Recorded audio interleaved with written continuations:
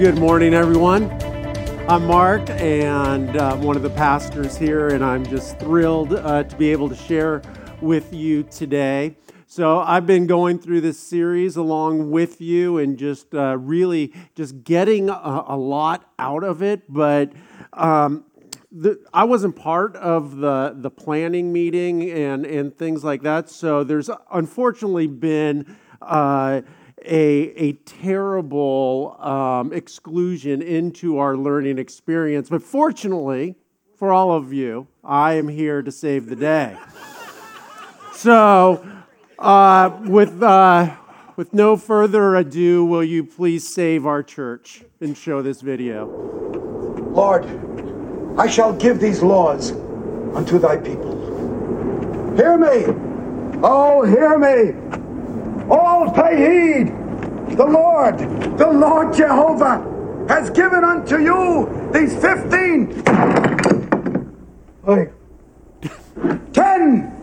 commandments for all to obey. So, thankfully, I'm still around to bring in Mel Brooks and Monty Python clips to keep us on the straight and narrow, right?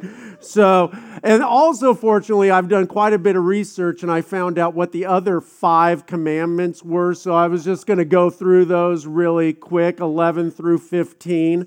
A number 11, which I don't think that is going to be covered in this series. Thou shalt not engage in lengthy conversations with the checkout person. Right? Coming here from LA, and I'm like, what are these people like? I'm like, are you lifelong friends? And they're like, oh no, we just met. Yeah, I'm like, good Lord. Okay, number 12. Thou shalt not drive with your blinker on. Yes. Turn your blinker off. You've made your turn. Turn it off. Okay. Number 13. Thou shalt not poke me or anyone else on Facebook. It's not a thing. It's not a thing. Number 14, thou shalt not cough in your hands. Okay? It's 2018, not 1950. Cough in there. Everybody know this? Do it. Like it's disgusting. Okay. And 15. And this one's a big one for me. Thou shalt not blow out the candles on a birthday cake. You're just spitting germs on the cake, and then all your loved ones have to eat it. It's gross, people. Like, take the candle off. I know this is not a popular stance, but a lot of these commandments aren't popular. And I'm just again, I'm just trying to help out here. So there you go. So, honestly, when I was growing up and hearing the 10 Commandments, this one I always thought was kind of like, when you're making a list and you feel like you should get to 10, and you're like trying to like scratch your head, like, how could I get a 10th one? This seemed like one of these things. It's like, the whole lie thing doesn't seem like on the scale of murder and adultery and things like that. But as I became an adult, and I think just seeing just the impact of falsehoods have had on our community, I've actually realized that this is a major issue that, number one, the church needs to get right, but culturally, we need to figure out how we can get right. So, you ask yourself, like, why do people lie and things like that? And I came across a scripture in Jeremiah chapter 38. And I think basically Jeremiah was a prophet, and he was going to King Zedekiah. And Zedekiah sent for Jeremiah and had him brought into the third temple of the Lord's temple. And the king says, I want to ask you something. And don't try to hide the truth. And then Jeremiah said to him, if I tell you the truth, you will kill me. And if I give you advice, you won't listen anyway. So I think there's probably there's sometimes some legitimate reasons, right, that you wouldn't want to tell the truth. But really, We're not really going to talk too much about that today. I was actually looking, and there's a lot more damage that comes with just being lazy or lackadaisical about the truth. In fact, psych.org came out with a list of why people lie when they really don't need to. Have you ever wondered about that? Just like people just spreading falsehoods when it really doesn't, they're not going to be killed, right? Like, why is that? And I think that's a lot more prevalent. So according to psych.org, the number one reason is the lie does matter to the person telling it. Right? That this lie can be told, and this person thinks that it is, that it's really important, and really this is inconsequential to everyone else.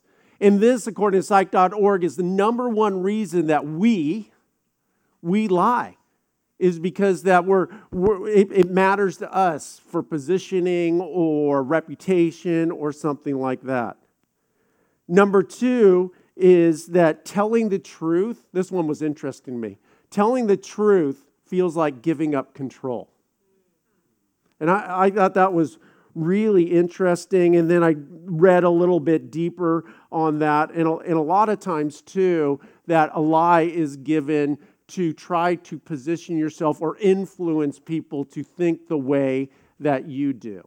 In fact, one example that they used is using people who are of a greater authority than you and quoting them to try to justify what you're trying to say. And the example that they used was really interesting to me. And I'm going to give you the quote and tell me who said it.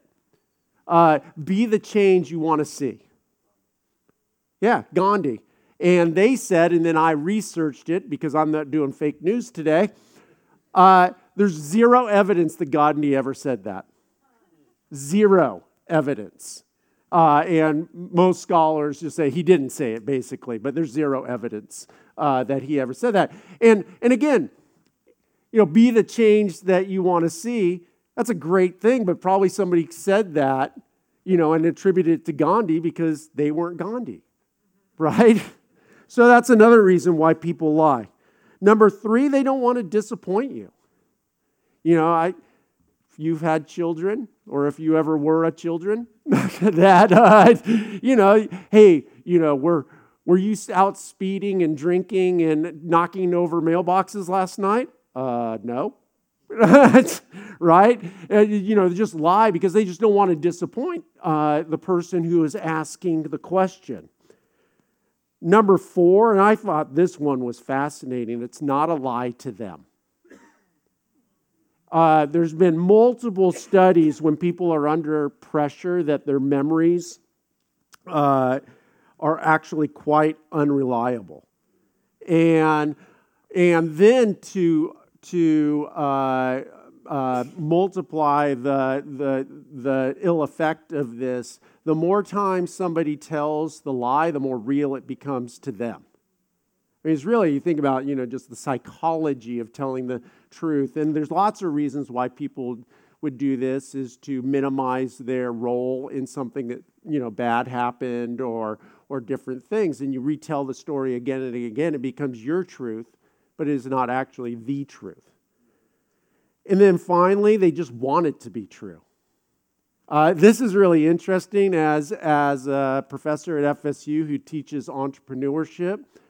We actually teach this, that this idea, entrepreneurs are trying to project what they want to become. They cast this vision, but it's actually not true now. And we have a lot of conversations about how can you project where you're going so people understand it, but also understand that you're not there yet. And so there's a lot of times we just so badly want it to be true. We're such a happy family, or we had such a wonderful dinner, or my organization is doing so great. And you feel like if you say it again and again and again, it'll become true. And the reality is that all these falsehoods are very, very damaging to personal relationships. But they can become devastating on a public level. And we see an unprecedented time in our culture with social media where falsehoods or fake news used to be a problem, it would spread, but now it can be global like that. According to Newsweek, fake news actually was declared by the Collins Dictionary as the word of the year in 2017. Fake news went from basically this kind of obscure thing to becoming the word of the year last year. I hear that fake news just barely beat out Connexity. Maybe 2018, this is the year for Connexity as word of the year. So I actually, I was really just fascinated. I did a lot of research this week on fake news and what that is. And I actually came across a really great video. It's actually a 10-minute video that we're not going to watch. But we're going to watch a minute 30 seconds of it so you can kind of get the gist. But it's a really great just introduction of what really is fake news.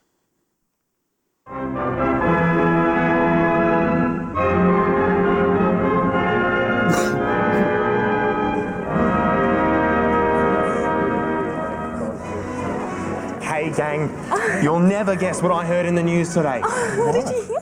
Well, apparently... Like many young people of today, Billy likes to impress his friends with his knowledge of world affairs. Oh, I'm so impressed by your knowledge of world affairs. But young Billy is about to make a big mistake. You see, this morning, as always, Billy cast an eye over his social media feed, looking for the niftiest news. Golly, this story's out of sight. Look out, Billy. That interesting story might just be a fake. Look at this. What is this? People create fake news for all sorts of reasons. Sometimes it's to make you laugh. Other times it's to influence your opinion or to make money by attracting your clique. Or sometimes they're just jerks.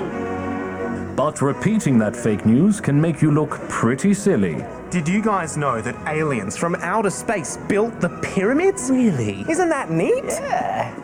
Your friends could spread that fake news even further. Hey guys, did you hear that the pyramids were actually built by aliens?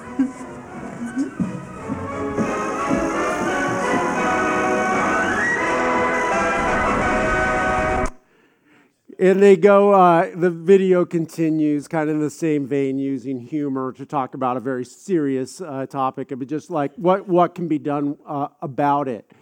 So I was actually doing research, and I came across factcheck.org, which you're probably all familiar with, actually gives 5 kind of steps before you share any news that you see on that. And on the internet and things like that. And why does that matter? Why does that matter to us that are Christians? Well, in Exodus chapter 23 and verse 1, God tells us, you must not pass along false rumors. Pretty straight and to the point. And there's lots of reasons because of that, but ultimately, it's because the person that we follow, Jesus, claims to be the truth, that we are meant to be people of the truth.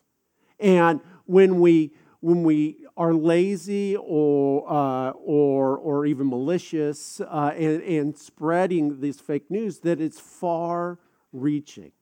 So we as Christians, and really we as people of just, responsible people of culture, what are these 5 things? And they're actually really challenging to me as well. The first question to ask when you see a salacious headline that you want to share is, are you familiar with the source? Right? Is it the Wall Street Journal, or is it the National Enquirer? Or is it somebody that you've never heard of before? are you just familiar with the source? Number 2, read past the headline before sharing. Read past the headline before sharing.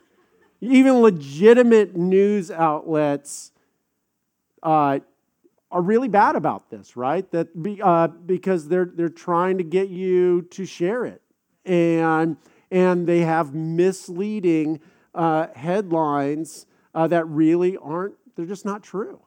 And in my reading, there's a lot of talk about just confirmation bias. You guys know what confirmation bias is? Just basically being on sites that kind of speak into our worldview.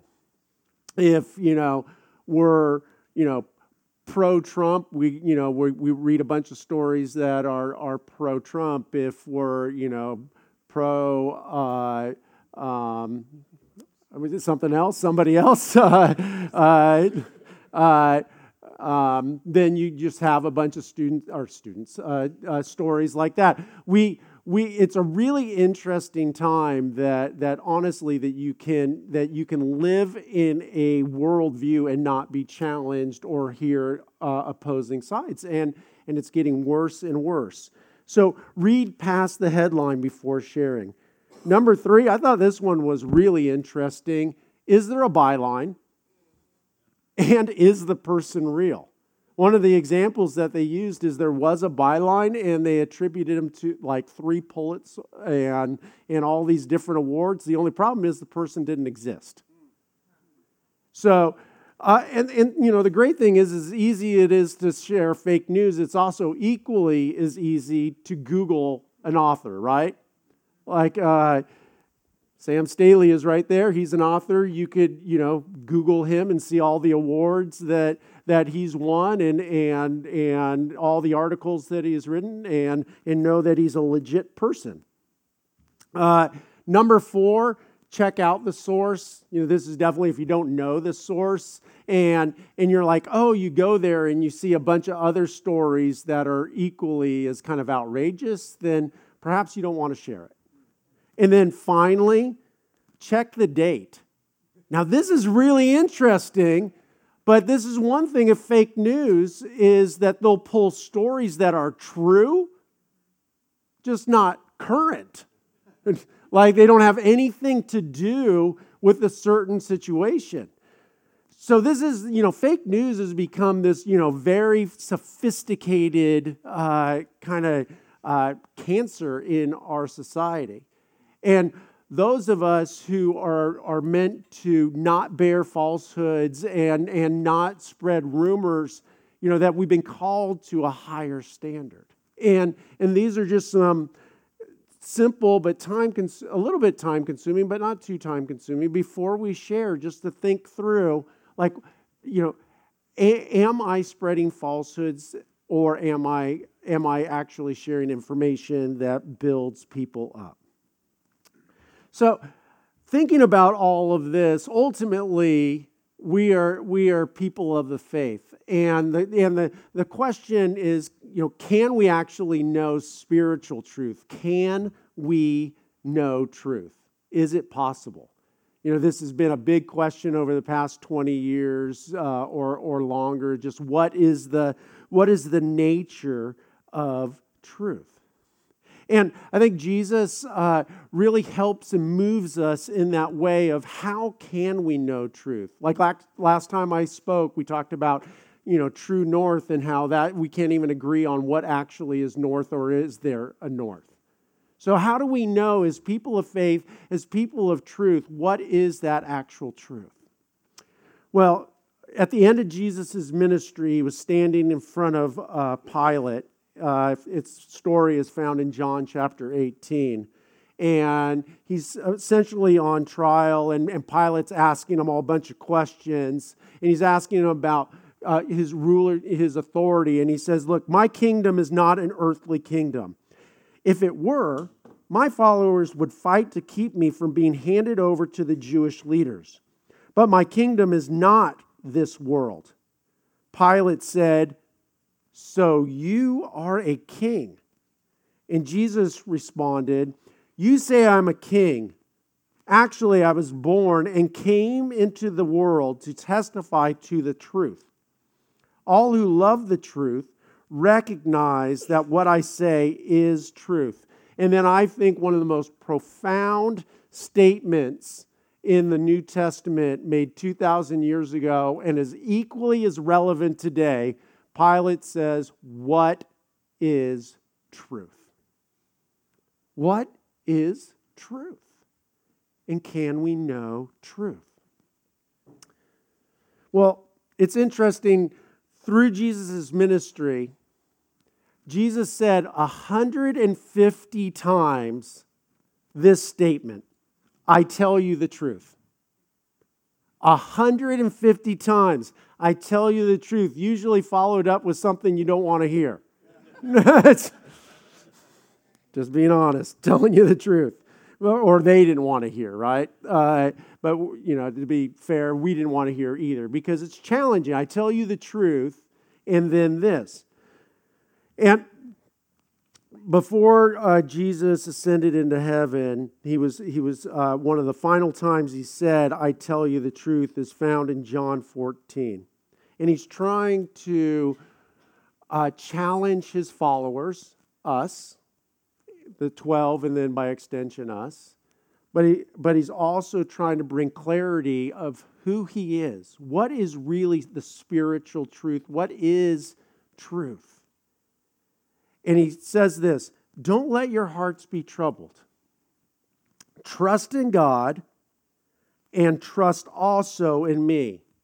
And I want you to really, through this passage, really pick out these words, trust and believe and truth.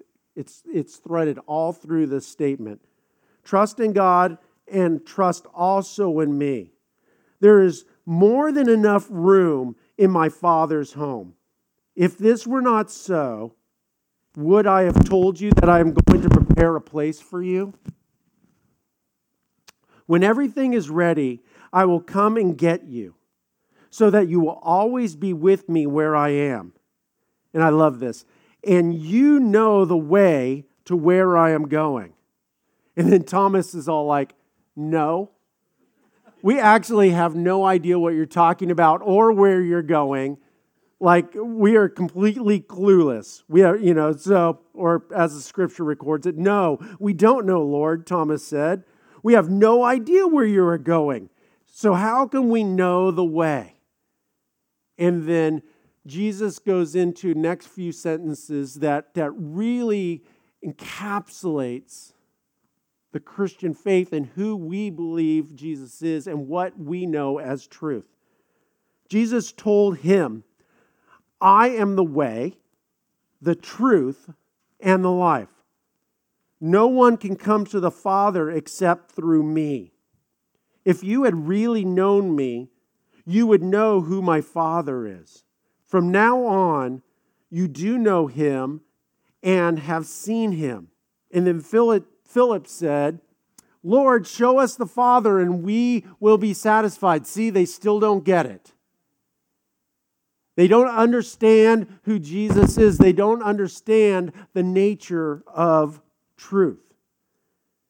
And Jesus replied, probably a little bit exasperated, "Have I been with you all this time, Philip?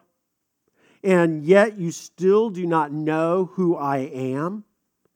Check this next thing out, because this is Christianity at its core. If you get this, you get Christianity. "Anyone who has seen me has seen the Father." Anyone who has seen me has seen the Father. One of my biggest problems with the previous statement and how the Christian faith has used it is this: no one can come to the Father except through me. It's kind of this exclusionary kind of statement. They like to change it to heaven and stuff like that, but that's not what Jesus said.